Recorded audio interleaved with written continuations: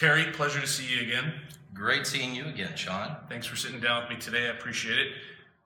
It has been probably almost exactly 2 years since we had a chance to sit down together. Yes, it has. Lots of water under the bridge since then.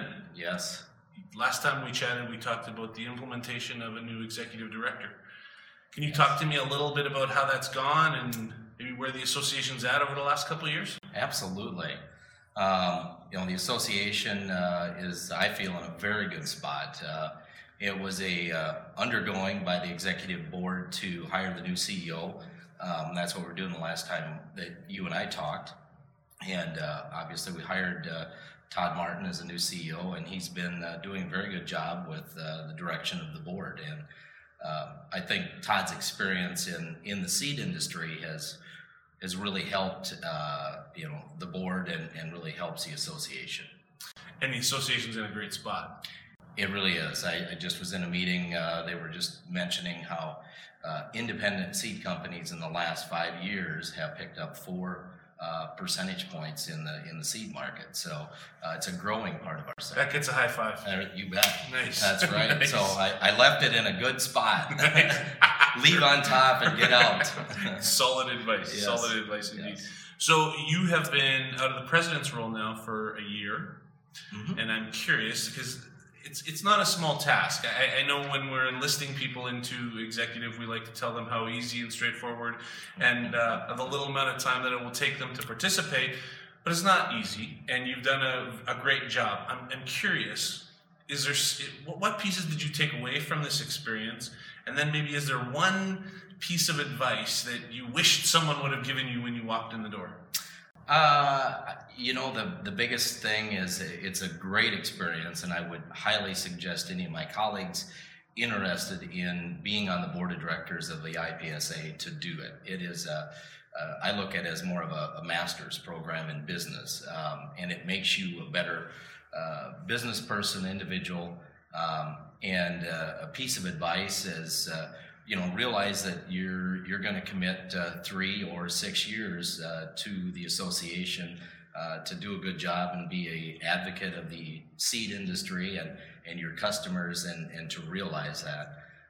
And then the biggest thing when you're on the board is, surround yourself with good people, and they really have a great board and good people.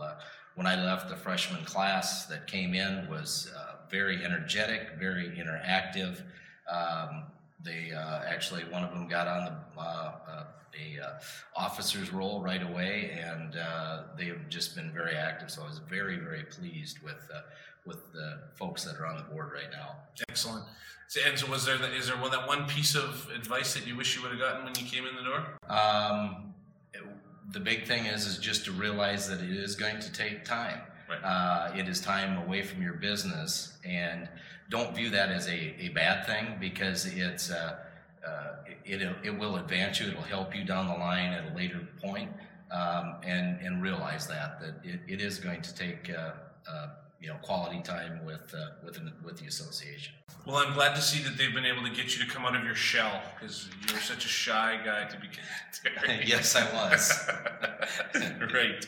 So you have this other small little task, other than being past president of IPSA, of running a company.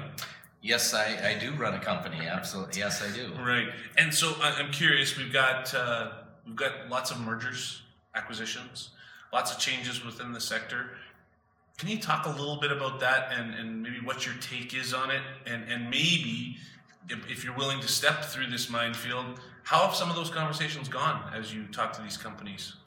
Absolutely. And that is in the forefront of the seed industry now, is the mergers and acquisitions that are going on.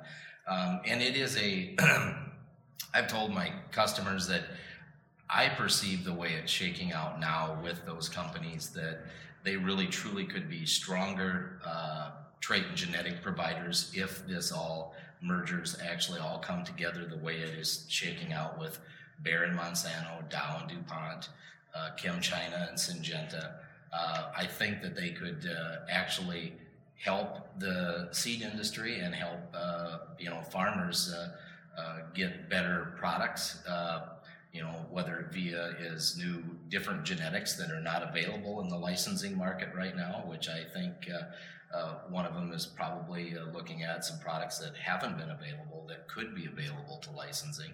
So that would be a very big positive for Mustang Seeds and any other independent seed company. So there is a concern on antitrust if you look at the canola market, you look at cotton, veg seed, and one of my biggest concerns would be the trades in soybeans, that we don't have one company that has the rights to every traded soybean product. So there's some concerns there, and I know that the folks that are on the board at IBSA, had discussions with those companies about how that would come together, and I really think that's they're doing a good job of talking with those people through those transitions. Excellent. Well said. Talk a little bit about farmers. So farmers in your area, like everywhere, have specific pressures and issues that they have to deal with. So my question is threefold.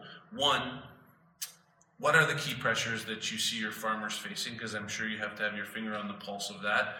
Two, do they have the right tools and capabilities to address those pressures? And three, maybe talk a little bit about some of the solutions that Mustang might have to help them down some of those veins. Sure.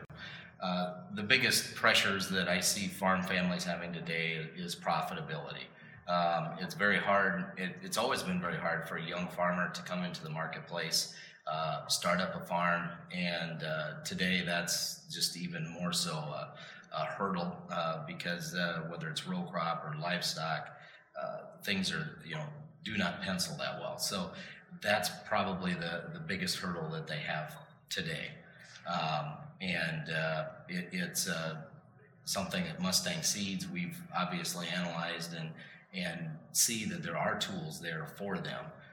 And we're seeing, an increase in forage crops for livestock producers, cover crops. We've been basic in Mustang Seeds has been basic in cover crops for over 50 years, and we've seen a huge uptick in that. So growers are choosing different products, and whether it's a different trait or a different package in their row crop germplasm, or if it's a cover crop option to feed the livestock that keeps their expenses down, those are things that Mustang Seeds is bringing to the market to help our customers. Right. It's never easy to narrow down a focus for a year, but can you talk a little bit about the focus for you and for Mustang Seeds for 2017? I guess the focus is to probably look at really what's going to happen for the markets, which will predict what our customers are going to need as far as 2018 seed selection. So obviously we're a year ahead trying to look in the crystal ball to understand what are the markets and what products our customers are going to need. And that's been challenging with all the different trait packages. There's new trait packages in soybeans that are currently that we sell today, and it looks like in the horizon we're going to have other new soybean traits. So probably spending more time in looking at those trait selections and what growers are really going to need, and looking at weed resistance and things that is a major issue for our customers. Right. There's no lack of issues for us to deal with. No, there certainly isn't. Lots to go on. Yes. Terry, absolute pleasure to sit down with you and great to see you. Absolutely. Great talking with you, Sean. Thanks very much. You bet. Thanks.